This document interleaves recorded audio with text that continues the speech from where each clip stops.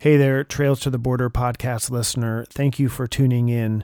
We wanted to reach out to you during this challenging time. Know that no matter where you are on the planet right now, you are dealing with some way, shape, or form the pandemic of COVID-19.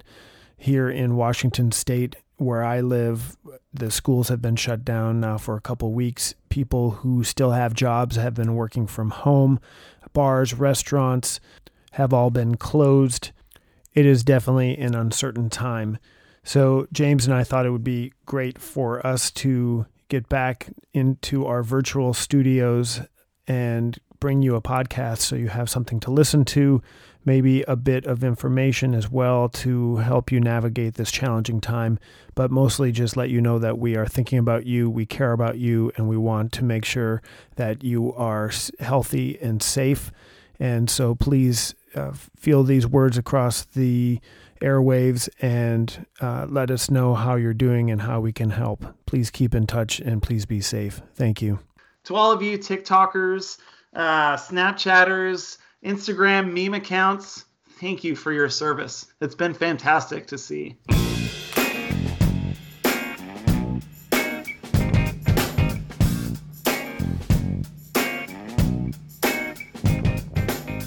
Welcome to Trails to the Border podcast, Season 4. A podcast where two entrepreneurs on two sides of the border come together to talk about business, travel, and their love of nature.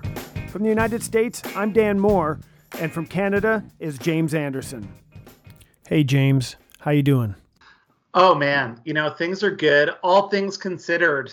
COVID-19 is in full rampage mode. So, spending a lot of time with the fam, a lot of dog walks, hanging out at home.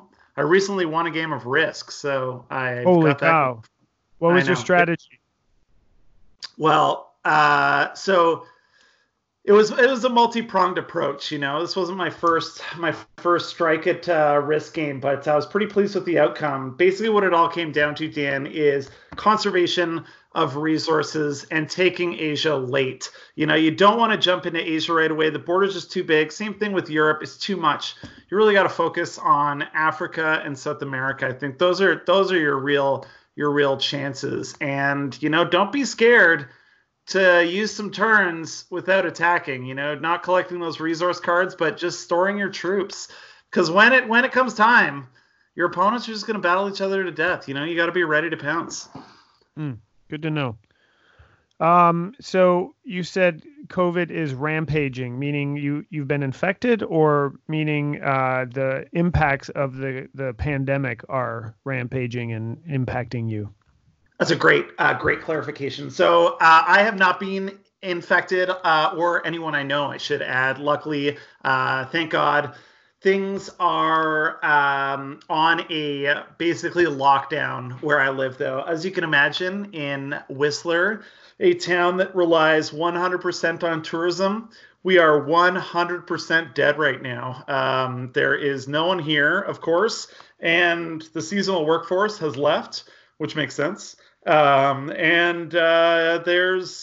no businesses open, really. There's a few restaurants that are still open, just doing takeout or delivery, and the liquor store's open, the grocery store's open, pharmacy's open, but there's nothing else. Everything's closed, and there's very, very few cars on the road.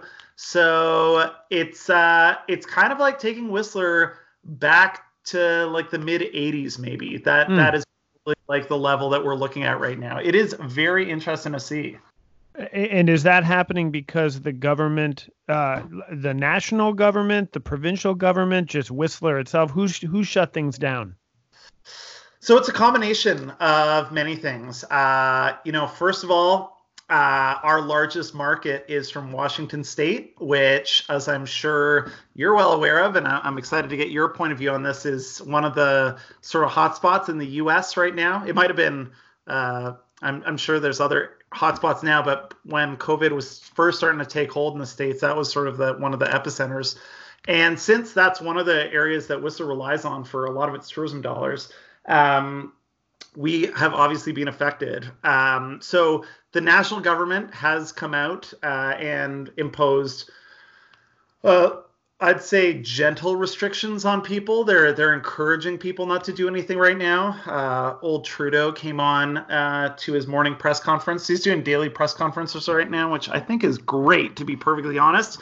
And they're very reassuring.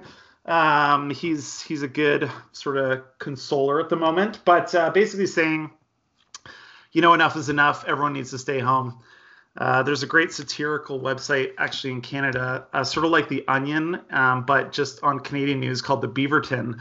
And they had a great headline that said, Trudeau reprimands public for ignoring their half measures. And I thought that was a pretty good headline, because the federal government has not imposed anything with teeth. They've left that up to the provinces and municipalities. So our province has mandated that non-essential businesses shut down. So things like hairdressers and barbershops and tattoo shops and recreational activities such as axe throwing have all closed. And then municipalities are taking a step further. So a lot of municipalities are shutting down playgrounds, parks, anything like that. Municipal services and municipal buildings are all shut down. So it's pretty quiet right now. But I'm dying to hear what's happening on your side of the border. Well, before I indulge in that, I do want to ask you a question. I mean, typically, business is going strong for you at this time of year, right? I mean, ski season goes well into April, typically in Whistler. So when did you start seeing the impacts on your own business, and do you have any resources to be able to deal with this? Yeah, so we saw things start to happen fairly quickly. We obviously had our eye on this, and at first I just thought, every day our perception on it changed. So we were like, oh man, this summer it's going to be tough because Asia's dealing with this horrible problem right now. And, obviously they're going to have to try and contain this. I bet there's going to be a lot of scared people there. No one's going to want to travel. So we'll be ready for a slowdown in travel from Asia. And then it was like, oh, this is actually in Europe now. So we're like, oh man, this is going to slow down European travel as well, possibly Australasia as well, because, it's a very close proximity. So we're like, yeah, we'll get ready for that. It might affect the seasonal workforce a little bit.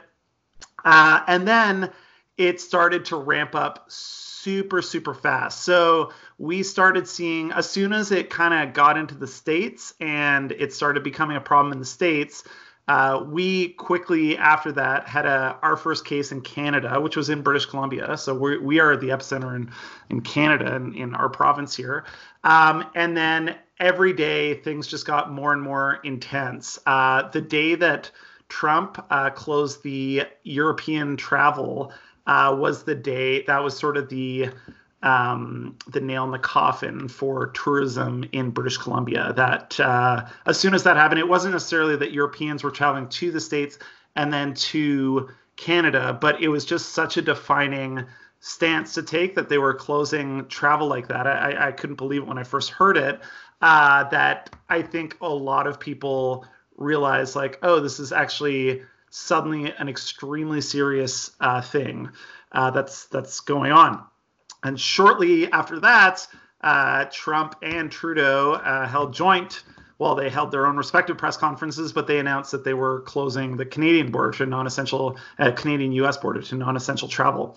So, we watched one of my main methods of marketing is online marketing, and I've sort of always been excited about the analytics and reports that it generates.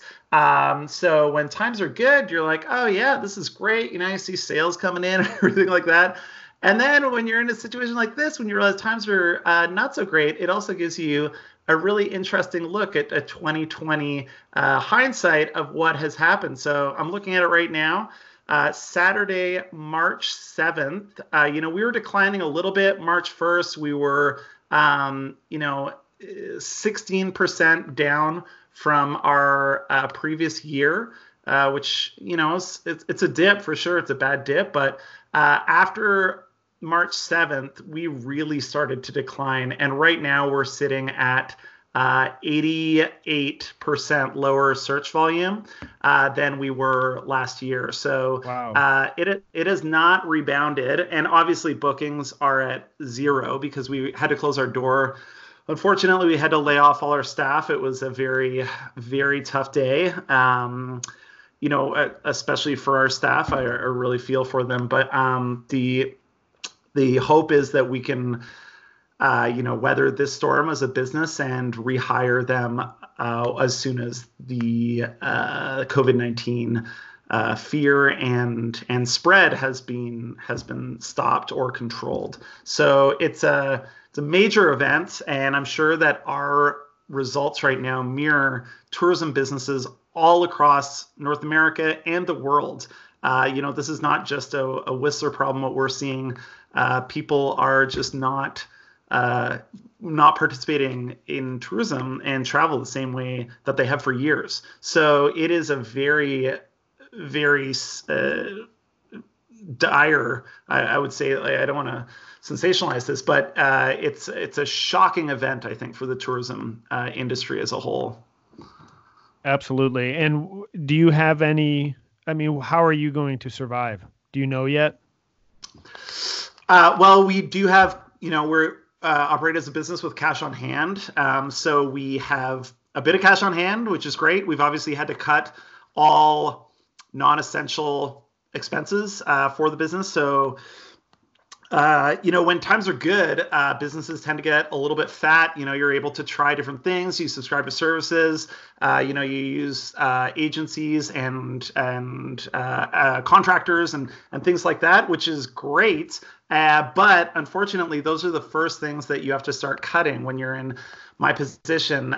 If there's a chance for me to cut something and bring it in-house, that's what I'm going to do. We had to cut all our staff, so bringing it in-house just means, do I have the capacity to do that job? So one of the things that we were right in the middle of was a renovation. We have 2 unfinished bathrooms downstairs. I'm in my office right above our space right now, and we were halfway through this renovation, and we were working with contractors, and we saw the writing on the wall that this was not going to get better before it got worse. And, they were among the people that we unfortunately had to lay off. And my partner, Brett, and I made the decision that we were going to take that on as, that's work that we can now do. I'm not great at doing those things, but we do have time on our hands right now, and we have more time than we have money. So we have to take on all of those things. So we will be doing construction. I've spent all morning working on, my email marketing campaigns. That's something that always I shift off because, our online marketing has been good and it's working. I'm like, the email marketing is working, but I often don't revisit it. I don't really have that luxury now, so now I can spend that time to really work on those things. So, when times are good again, that system will be in place.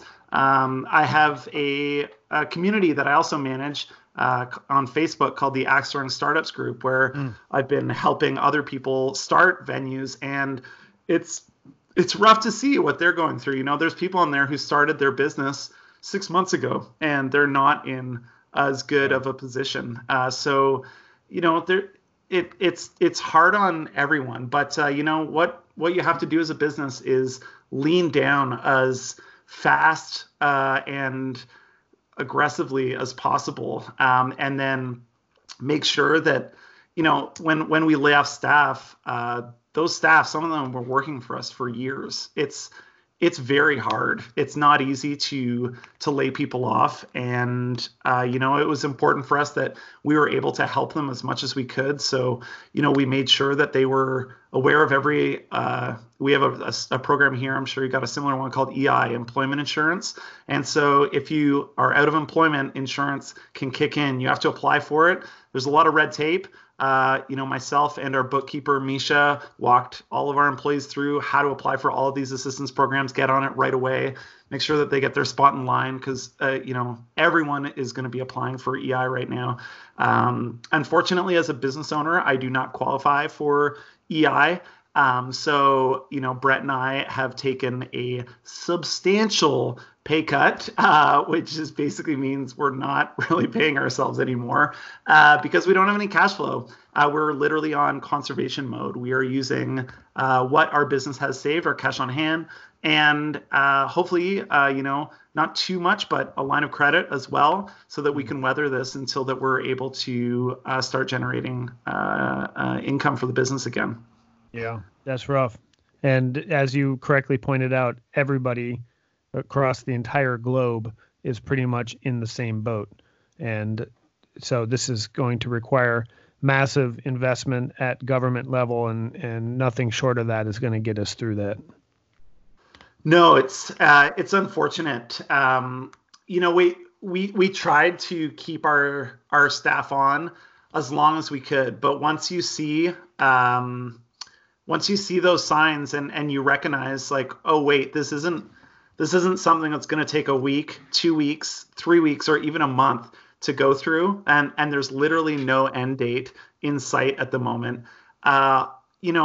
It would be far worse for us to try and keep all of our staff on and then be in a position where we had to close the business because we can't weather this anymore, and then we can't hire anyone at the end of this. So it from the outside, I think a lot of people see business owners laying people off and they're like, that's ruthless, that's horrible, how can you do that?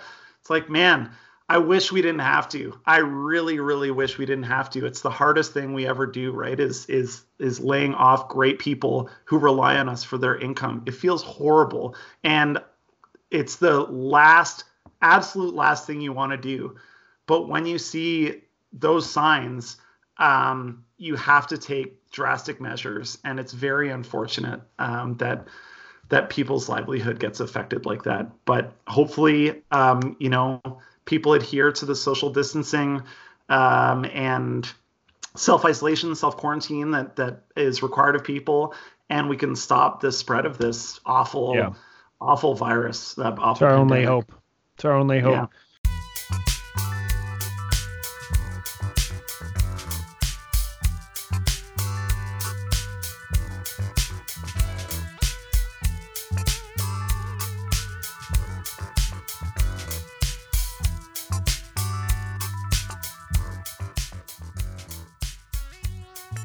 Thank you for listening to Trails to the Border podcast, a podcast where two entrepreneurs on two sides of the border come together to talk about business, travel, and their love of nature.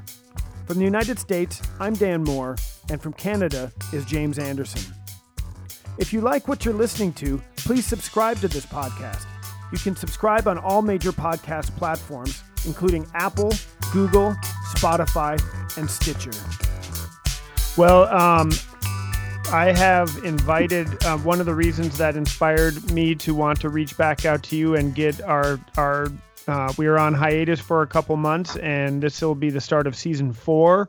And I felt like our audience, as well as plenty of new audience that's out there who has a lot of time or a lot of moments to think might appreciate a conversation like this. And what inspired me to want to do this is recently sitting in on a webinar that the Adventure Travel Trade Association put on.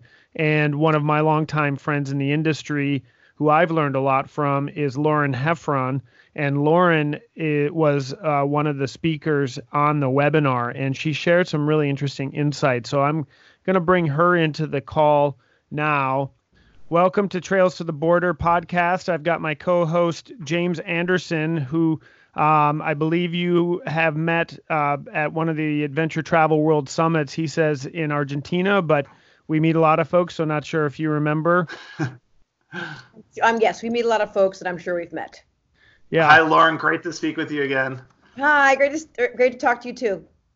Hey, Lauren. So I was telling James that you were recently featured on a webinar put on by the Adventure Travel Trade Association, and you had a lot of great advice for businesses, some advice that you've personally been doing for your business, as well as just general advice.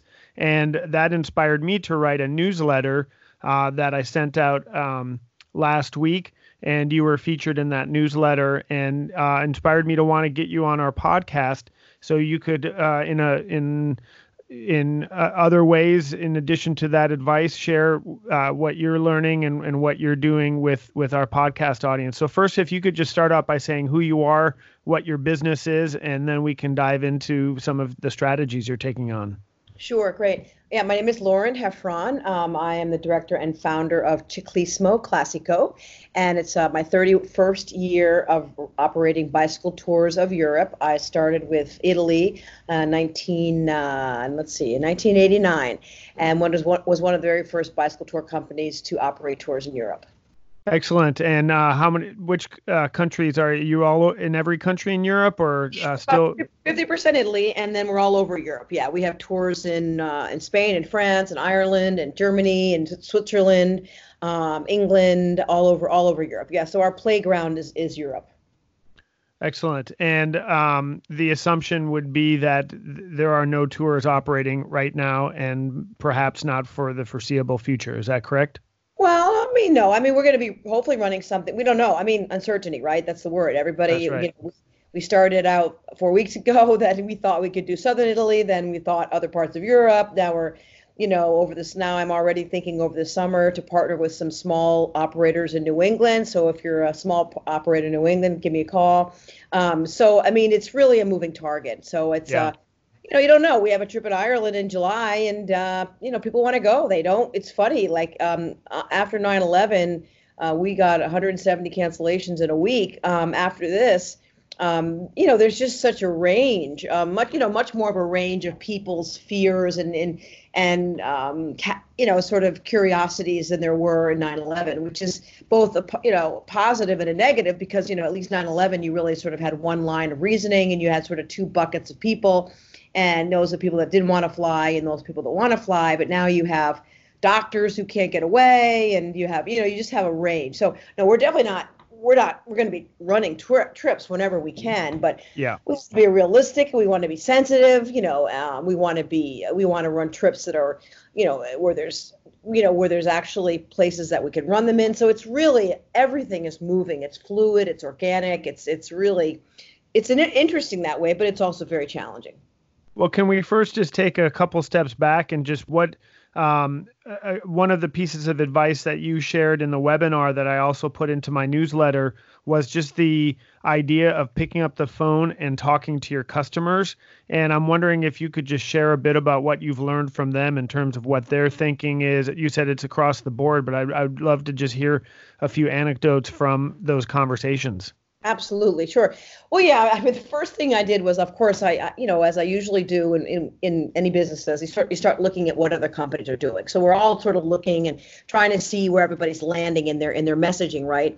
But what comes natural to me, how I started my business, and what comes natural to me, and I have no problem with it because I've dealt with people on the phone for 30 years, is, I pick up the phone and I just start talking to people. So I would struggle with writing the letter to my customers, and then it just never quite felt right. So I started picking up the phone, and honestly, I'd say, how you doing? How are you? And they'd say, how are you, Lauren? How are you? So that was the most wonderful thing, because for the most part, people were very caring. They, and a lot of my customers are alumni. They've been on 2, 3, 4, 10, 13 trips. And, they were really immediately empathetic. So, in a letter, you don't get that. You write the letter and you go, oh my gosh, what were they thinking? In a phone call, you get right away, what they're feeling. And in the beginning, I had some customers that were, you have people that are really caring a lot about themselves, and there's a lot of negotiation and a lot of what's in it for me.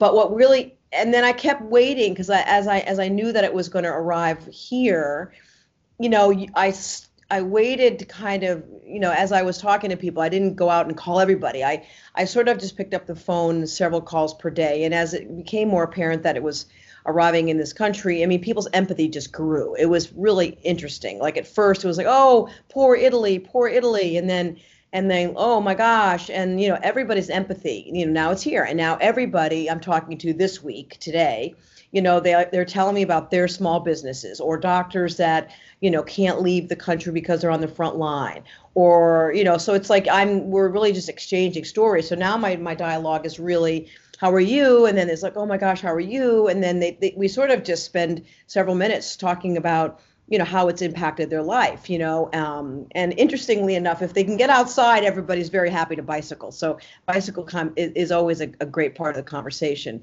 So I'm going to use that as my strategy. I mean, I have sent out letters. I have some templates in HubSpot that I sort of do as follow-ups, and I've tried to prepare them very sensitively. But really, for me, picking up the phone, I think is really going to be key.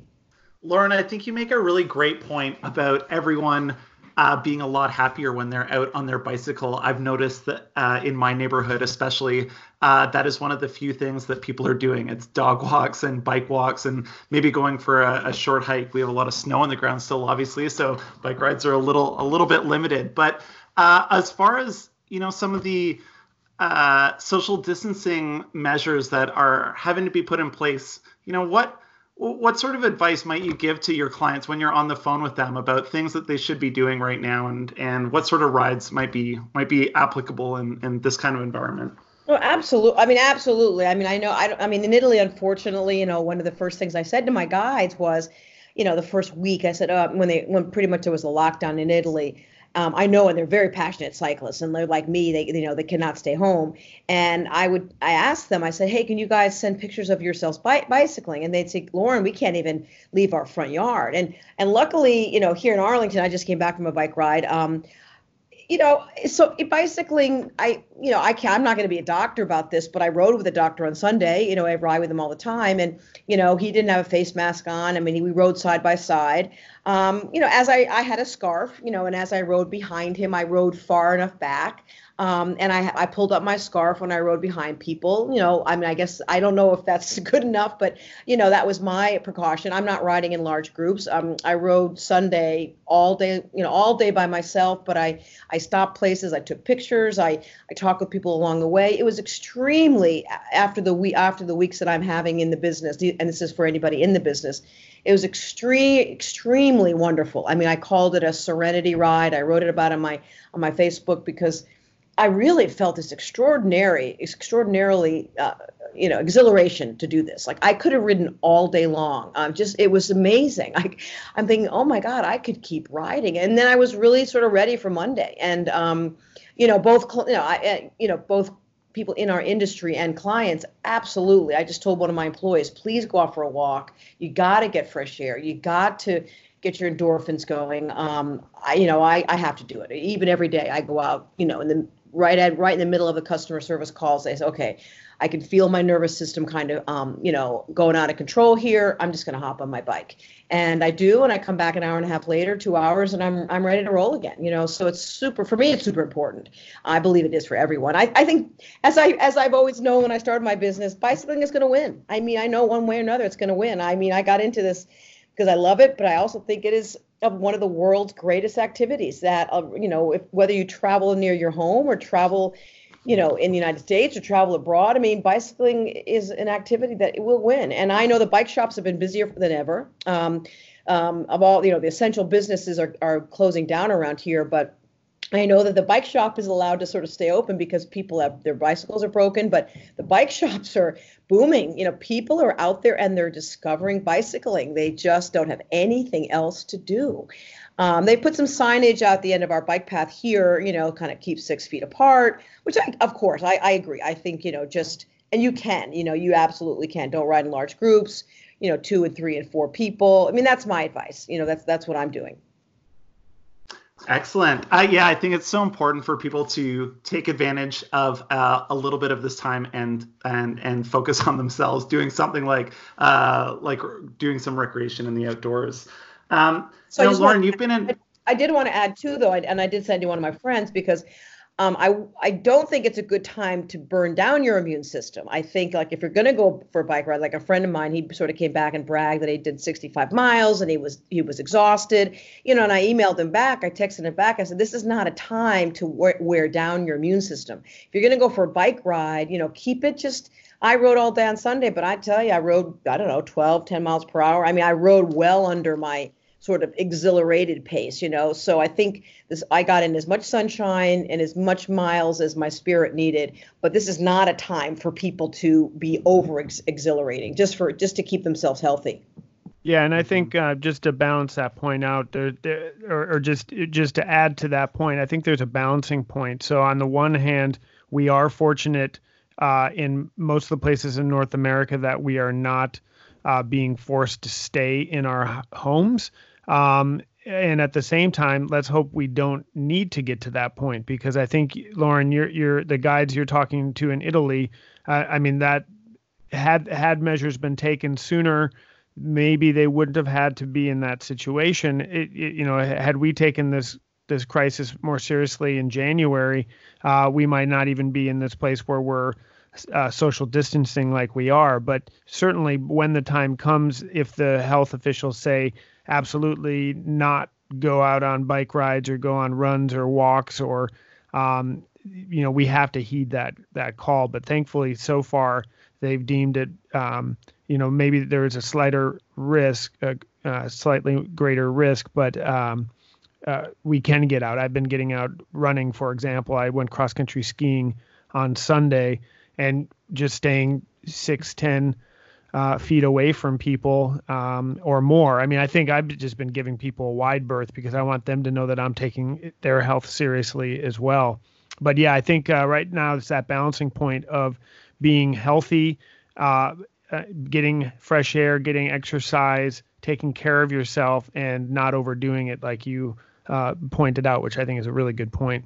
Yeah, very, very important. And who knows what will happen, but I mean, if people use common sense, I think when people start, the rules come down is when people break the rules. And I think in New England, we made a joke with my friends in New England. I mean, the thing about New Englanders, we're kind of social distance to begin with. I mean, we're kind of a prudent, we're not really a huggy, like a huggy bunch of culture, right? So I think it's kind of interesting, like, we're not by nature a huggy group. So maybe New England social distancing has already been a little bit part of our culture here, but that just, I don't know, that's just a joke. But Lauren, having a successful business for as long as you've had right now, and congratulations on that, by the way. This, I'm sure, is not the first event. It might be a larger one that you've seen, an ebb and flow in the tourism sector. And in other times, could you maybe talk about different times that you've adjusted your business based on the sort of the supply and demand that's happening right now within the travel sector, and how you use that time effectively for your business? Yeah, well, this is absolutely, as everybody's saying in the travel business, there's just absolutely nothing like this. I mean, 9/11 was the closest, but as you know, in the travel business, we get hit with everything. I think, we get hit with everything. Exchange rate, diseases, terrorism, recession, political stuff. I mean, everything. So every time something comes along, we get pinged a little bit. And, I'm proud. I mean, I think there is a certain level of resiliency after 9/11. I noted that people that traveled in 2002, I always told my team, like, look to those people, because the people that decided to travel in 2002, were the most resilient. I think the same thing will come out of this. The people that travel will be more resilient, but I don't know. It's going to be a little different. It's going to be a little bit different. How do you adapt? Well, I mean, right now I'm considering partnering with, as I mentioned, I've got time. I know how to do this. I have a lot of friends in the industry. I have clients that, probably going to be, if it's okay to travel in the United States, they're probably going to be willing and ready to travel. I'm going to be bringing over some of my guides from Italy because they love my guides. They might not travel with just a stranger. They might not just, travel with a partner that they don't know. But if I say, hey, we're going to run a trip in the Finger Lakes and I'm going to bring over Massimo, I think I have a chance. So you have to be, innovation is key. It's so key when you run a business. So I go micro and macro all the time. I go micro by talking with my customers, and I go macro by thinking, well, what else could I do here? Like right now, for example, because I know that my guides are unemployed, and I'm really sad about it, but they just no work, and they're contractors. And they really have no work because they work very full time with me. I have a very small team of guides. I proposed to them that I noticed that they were all cooking. They're all telling, the Italians are all saying how they're cooking and singing. So I said, or playing cards. And I said, well, why don't you guys put together a cookbook? And I will put it out there, on a Kickstarter, a platform, and try to create a fundraiser for you. So, and I ran that by a bunch of my customers. I said, if my guides created a cookbook, would you pay $10, $20, $30 for it? They said, oh yeah, I give you $100 for it. So, and that'll be 100% to the guide. So I think I always tell my guides, I want to make it a win-win-win. It has to win. So any kind of decision, I want it to be a win for the company, obviously, because we have to stay in business. I want it to be a win for our customers because I adore them and they're our lifeblood. And it has to be a win for our team. So I try to think in all those dimensions, and I'm trying hard. I'm asking my guides, maybe we could even create a YouTube channel for Ciclismo Classico. So I think depending on the circumstances, you have to adapt. You have to adapt. I decided a while ago, I was originally only in Italy until 2010. Our tours were only in Italy. And, I realized I wanted to expand beyond Italy because, we wanted to have a bit more in our portfolio, so to speak. So if people something happened in Italy or, they wanted to do something else, I wanted to have more trips in Europe. So we have trips all over Europe. So that was something adaptable. So I think every single time we have to adapt. And I think as an industry, we're very resilient. And, I think our customers are resilient, but I don't know how they will emerge out of this. Like it really might turn to people wanting to stay more at home. I don't know. I don't know. I'm sort of been thinking about a lot of things.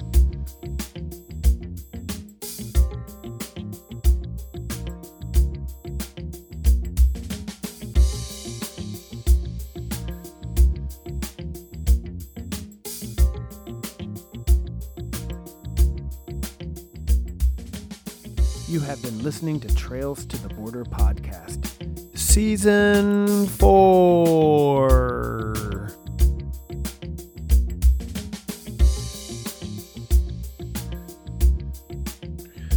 I was talking with a kayak tour operator here in Washington State this morning. We were talking on the phone just for the record to make sure people know that we're social distancing out here as well.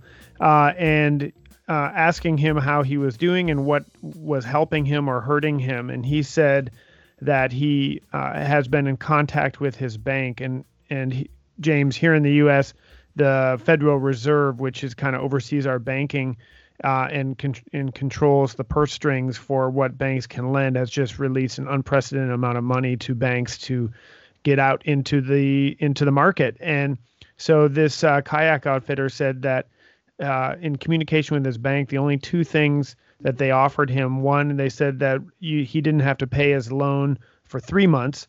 They would still be accruing interest during that time. And then the other thing they said is, well, we can give you a disaster loan, a 30-year disaster loan at 3.6% interest. And he and I both started swearing at that point because we were just so frustrated that this money is out there and the small businesses that need it and deserve it are getting terrible options from banks. So that was a long lead in, Lauren, but I was wondering if you, what would help your business? Obviously you're smart and you've been in business a long time. You've probably have some reserves in place and are making smart decisions at this point, but in the long term to weather this, what would help you both from government, from associations, from just your colleagues around the world? What could you use right now?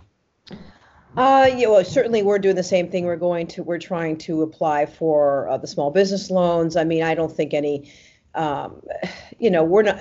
Yes, are we prepared? Yes, we have reserves. But how many companies out there have a year's a year's worth of operating expenses on in their back pocket? That's what I would love, because it's going to take time. I mean, it's going to take time to slow down and speed back up again. And so we're looking for, obviously, some small business loans. We're trying to figure out what they all are. I guess I would love to know what other companies are having success with. What are they doing? That would be great if with the ATTA or somebody in, who's doing this strategically.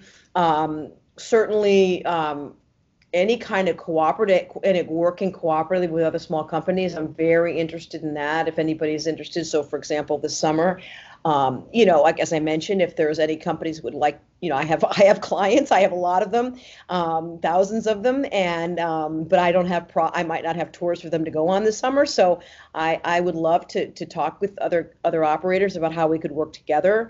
I don't want to necessarily just send my customers their way and do that kind of thing. I want to sort of do a partnership. So that's one thing. I think things are, prices are going to have to go down. I think over the years, the whole adventure travel business has, it's all been inflated a little bit. And I'm suspecting that things are going to go, everyone's going to come out of this a little more humble. And I think that, that the pricing is going to have to go down. I think continuing the conversation, I really appreciate that the ATTA has been having these webinars. These kind of things are fantastic. The more we can share best practices. I've been speaking with Dan Austin, texting him, and he's doing a really great job of communicating. And so I think that sharing those communications, and also Dan, I'm following his lead on his coronavirus page. He said support the travel industry. Let's all. A lot of the websites are talking about this company, my company. We should all be saying support the whole travel business, because it's very vulnerable. Absolutely. I think coming out the other side, there's going to have to be changes of policy. I think that the terms and conditions is really at this level not manageable.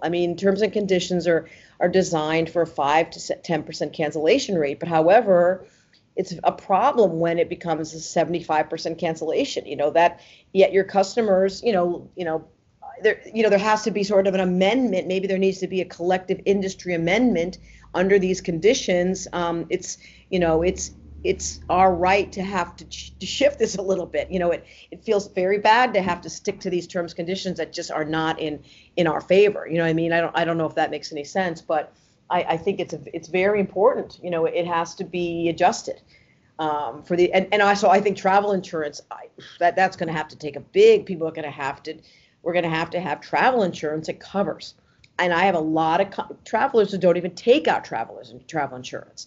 And we can't make them take out travel insurance. It's kind of like when you buy a car, you have to get car insurance. Well, that has to change too. So I think I look forward to the changes that are going to occur in the travel business as a result. I'm sure everybody's already thinking of these things, but these are the things that come to mind for me, right away. That we really want to respect the terms and conditions, but I'm coming up with some creative solutions. I'm offering people incentives to a percentage, their deposit plus a percentage to roll over their deposit. People are rolling over, which is their deposit, which is great. People have been really open to that, but those are a lot of my past customers that might not be future customers. So there's an education that has to occur as well. Do you see, Lauren, in the travel industry, I think you brought up some really good points about the way that we will have to adjust and change. And of course, when there's any major disruption to a marketplace, such as what's going on right now, the industry is going to look different in the end. Do you have any other predictions about what trends might emerge or what might be different on the other side for the travel industry as a whole, for entrepreneurs who might be listening and feel like maybe they could pivot or adjust their business to reflect that new reality? I think people are going to choose to stay closer to home. I think in the short term, for sure, they're just going to choose to stay closer to home, which is why I'd like to develop some domestic trips and partner with people that do domestic trips. But also in Italy, they're going to, it's going to be more go local, whole go local. I think I think we have to think very hard and deep that, we might come out of this and the skies might be cleaner and the water might be cleaner and the fish are going to come back. And, for years we talk about how eco travel and how can we help with global warming, but we're going to find out what we really have to do to impact global warming. And that might be not traveling as much. It's a sort of a scary thing to say, but how can we deny that when we see as a result of all this that, that there is less pollution, that we might even see the actual, global warming go back, back down again. You know what I mean? So I think we have to pay attention to that. We can't deny it. We can't go back. We can't go back the same way. You know what I mean? We really can't. Even automobile deaths, we're going to see those go down. What is that going to mean? You know what I mean? So travel is going to have to take, I don't know, it's going to have to take a serious look at itself. And if it wants to be responsible, how can we truly be responsible and do what we love to do? Maybe I have to do less numbers of people. Maybe maybe that will be one way I can accommodate. I'll have to do less travelers. That might be something I have to do. So I'm not quite sure, but I think that's, staying home, taking a macro look and a micro look at what we want to do. I think policies really need to be changing, educating the consumers how vulnerable the travel business really is, having leadership in the travel business say those things. Those are some thoughts that I've had. I think that we have been going through a degree, this past 12 months with Greta Thunberg and other people really calling into question what is the point of our entire industry. It's been healthy conversations to have. And I think similar to other industries that have found themselves having to drastically and dramatically change in order to remain relevant, I think that we were already on that path to be having that conversation. And all the points that you just made, I think, are just adding even more so to that conversation. So it will be interesting what happens when this is all over. There certainly will be some pent-up demand to get out and go to a restaurant, let alone go on a trip somewhere. Right. But at the same time, I think there's also going to be a lot more thought into why people did what we did before and whether we should continue doing it. So I think your point is right on. And I think we're going to, even just in our own way we operate, we're all, everyone's rationing a little bit more. Isn't that interesting? Like all of the things that our grandparents learned during the Depression, that our parents, shoved down our throats to not waste and so forth. Those are the things that we're being faced with. We're being faced with simplicity. We're being forced into simplicity, to ride our bicycles, to be with our families, to not rush around. Like it's almost relaxing that I don't have to decide what I want to do tonight. Like I'm just going to go home and watch this movie with my kids, right? There's this sort of like, oh, I don't have to make all these decisions, and some people are going to want to rush back in, but I'm personally thinking like, okay, I've lived a simple life. I grew up on a bicycle and I get the simple life, and I like it. I'm okay with it. I'm absolutely fine if I can ride my bicycle and just stay local.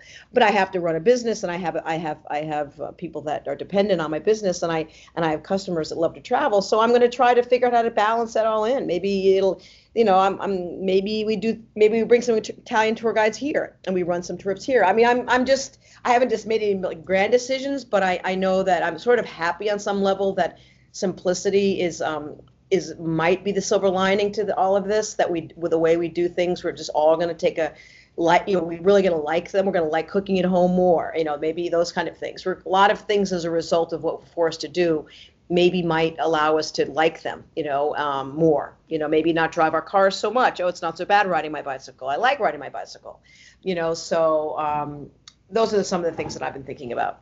I love it. Without a doubt, we are all going to be changed after this event, and we're being changed as we speak. New habits, new ways of looking at the world, definitely looking at the silver linings, because boy, we have to if we're going to come out of this thing, period. And it will be interesting. Yes, those of us who were around and survived 9/11, I guarantee you that we all know where we were that day when we heard the news. And just like you alluded to, our grandparents who survived the Depression and what they had to do, or parents who were in World War II or Vietnam or any of these other conflicts, those were defining characteristics for those generations. And so this is without a doubt going to be a defining characteristic for our generation. It's going to impact who we are and how we behave for the next several decades. So, and we're all trying to predict what's going to happen. That's probably the most difficult part about this, is we don't know even when anywhere degree of normal will happen. Innovation is certainly good. I mean, I tell my own kids, like I tell them, even though I don't necessarily want them to be millionaires, but I tell my son, I mean, millionaires were made during the Depression. I mean, things come out of nothing. That's my business came out of, nothing, and just a love of something, So those are the messages I'm telling my children, is like, this is a time, don't be scared. Like, our grandparents, this is when they, those people that figured out how to do things, those were the successful people that came out of the Depression. That's who they are. They were able to do something out of nothing. And I believe in human ingenuity and human innovation and creation. So I mean, that's where I intend to talk to my family and friends, and those are the kind of conversations that I'm having.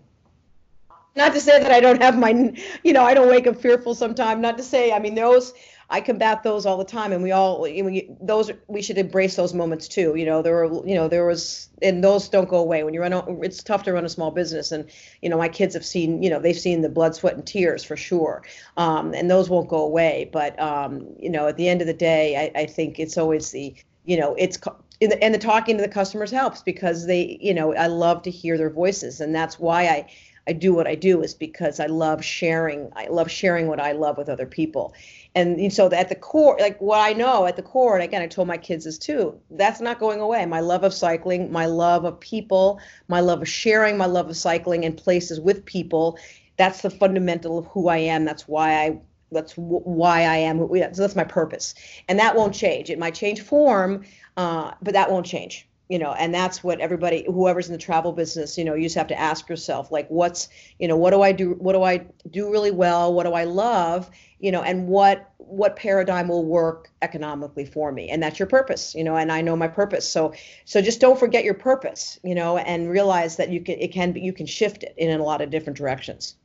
Lauren, it's so great to hear the positive way that you are looking at this event. And I agree with you. The bicycle will always win. People will always want to ride their bike, and people hopefully have seen with this opportunity to spend more time with their family and focus on what they're good at.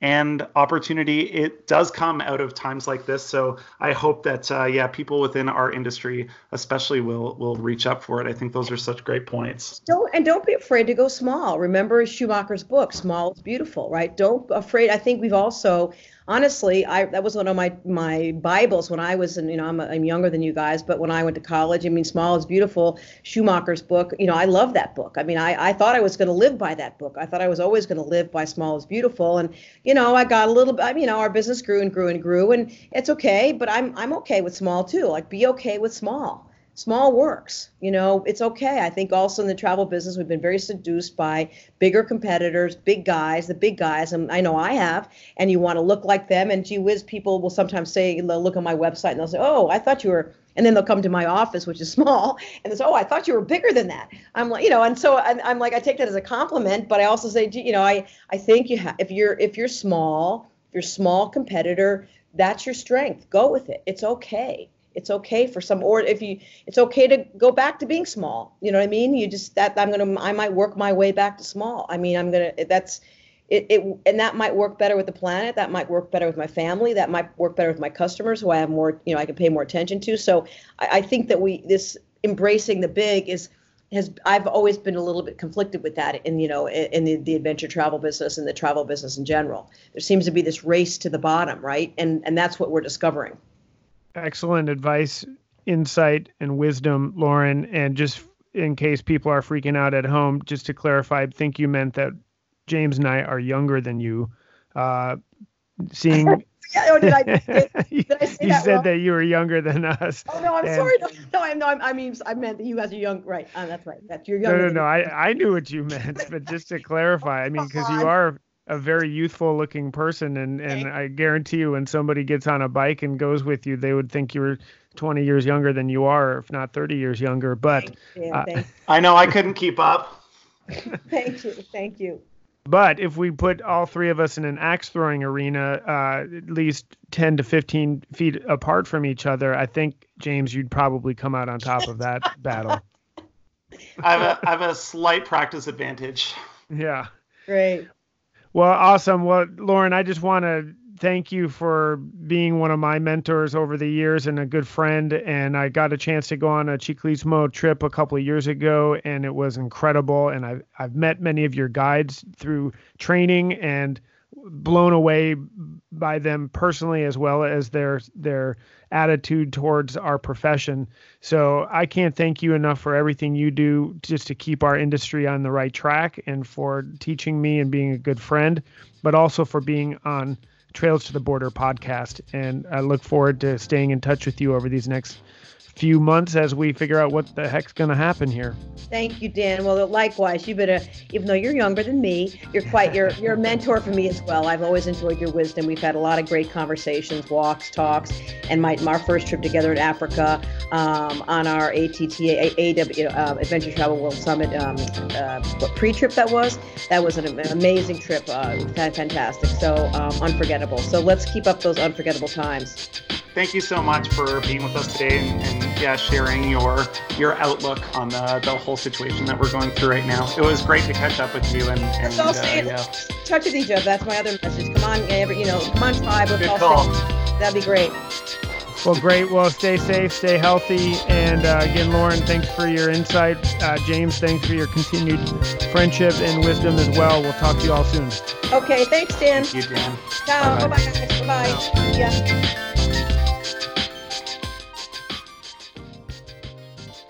That's fun. I noticed that one of us usually says something funny at some point on this podcast, and this has been a little both. I mean, there's been some doom and gloom, and then there's been some uplifting. Isn't humanity wonderful when we're not destroying everything? And I realized we need to have something funny. Gotta have some comedic relief, Yeah, even in tough times, global pandemic, can't lose our sense of humor.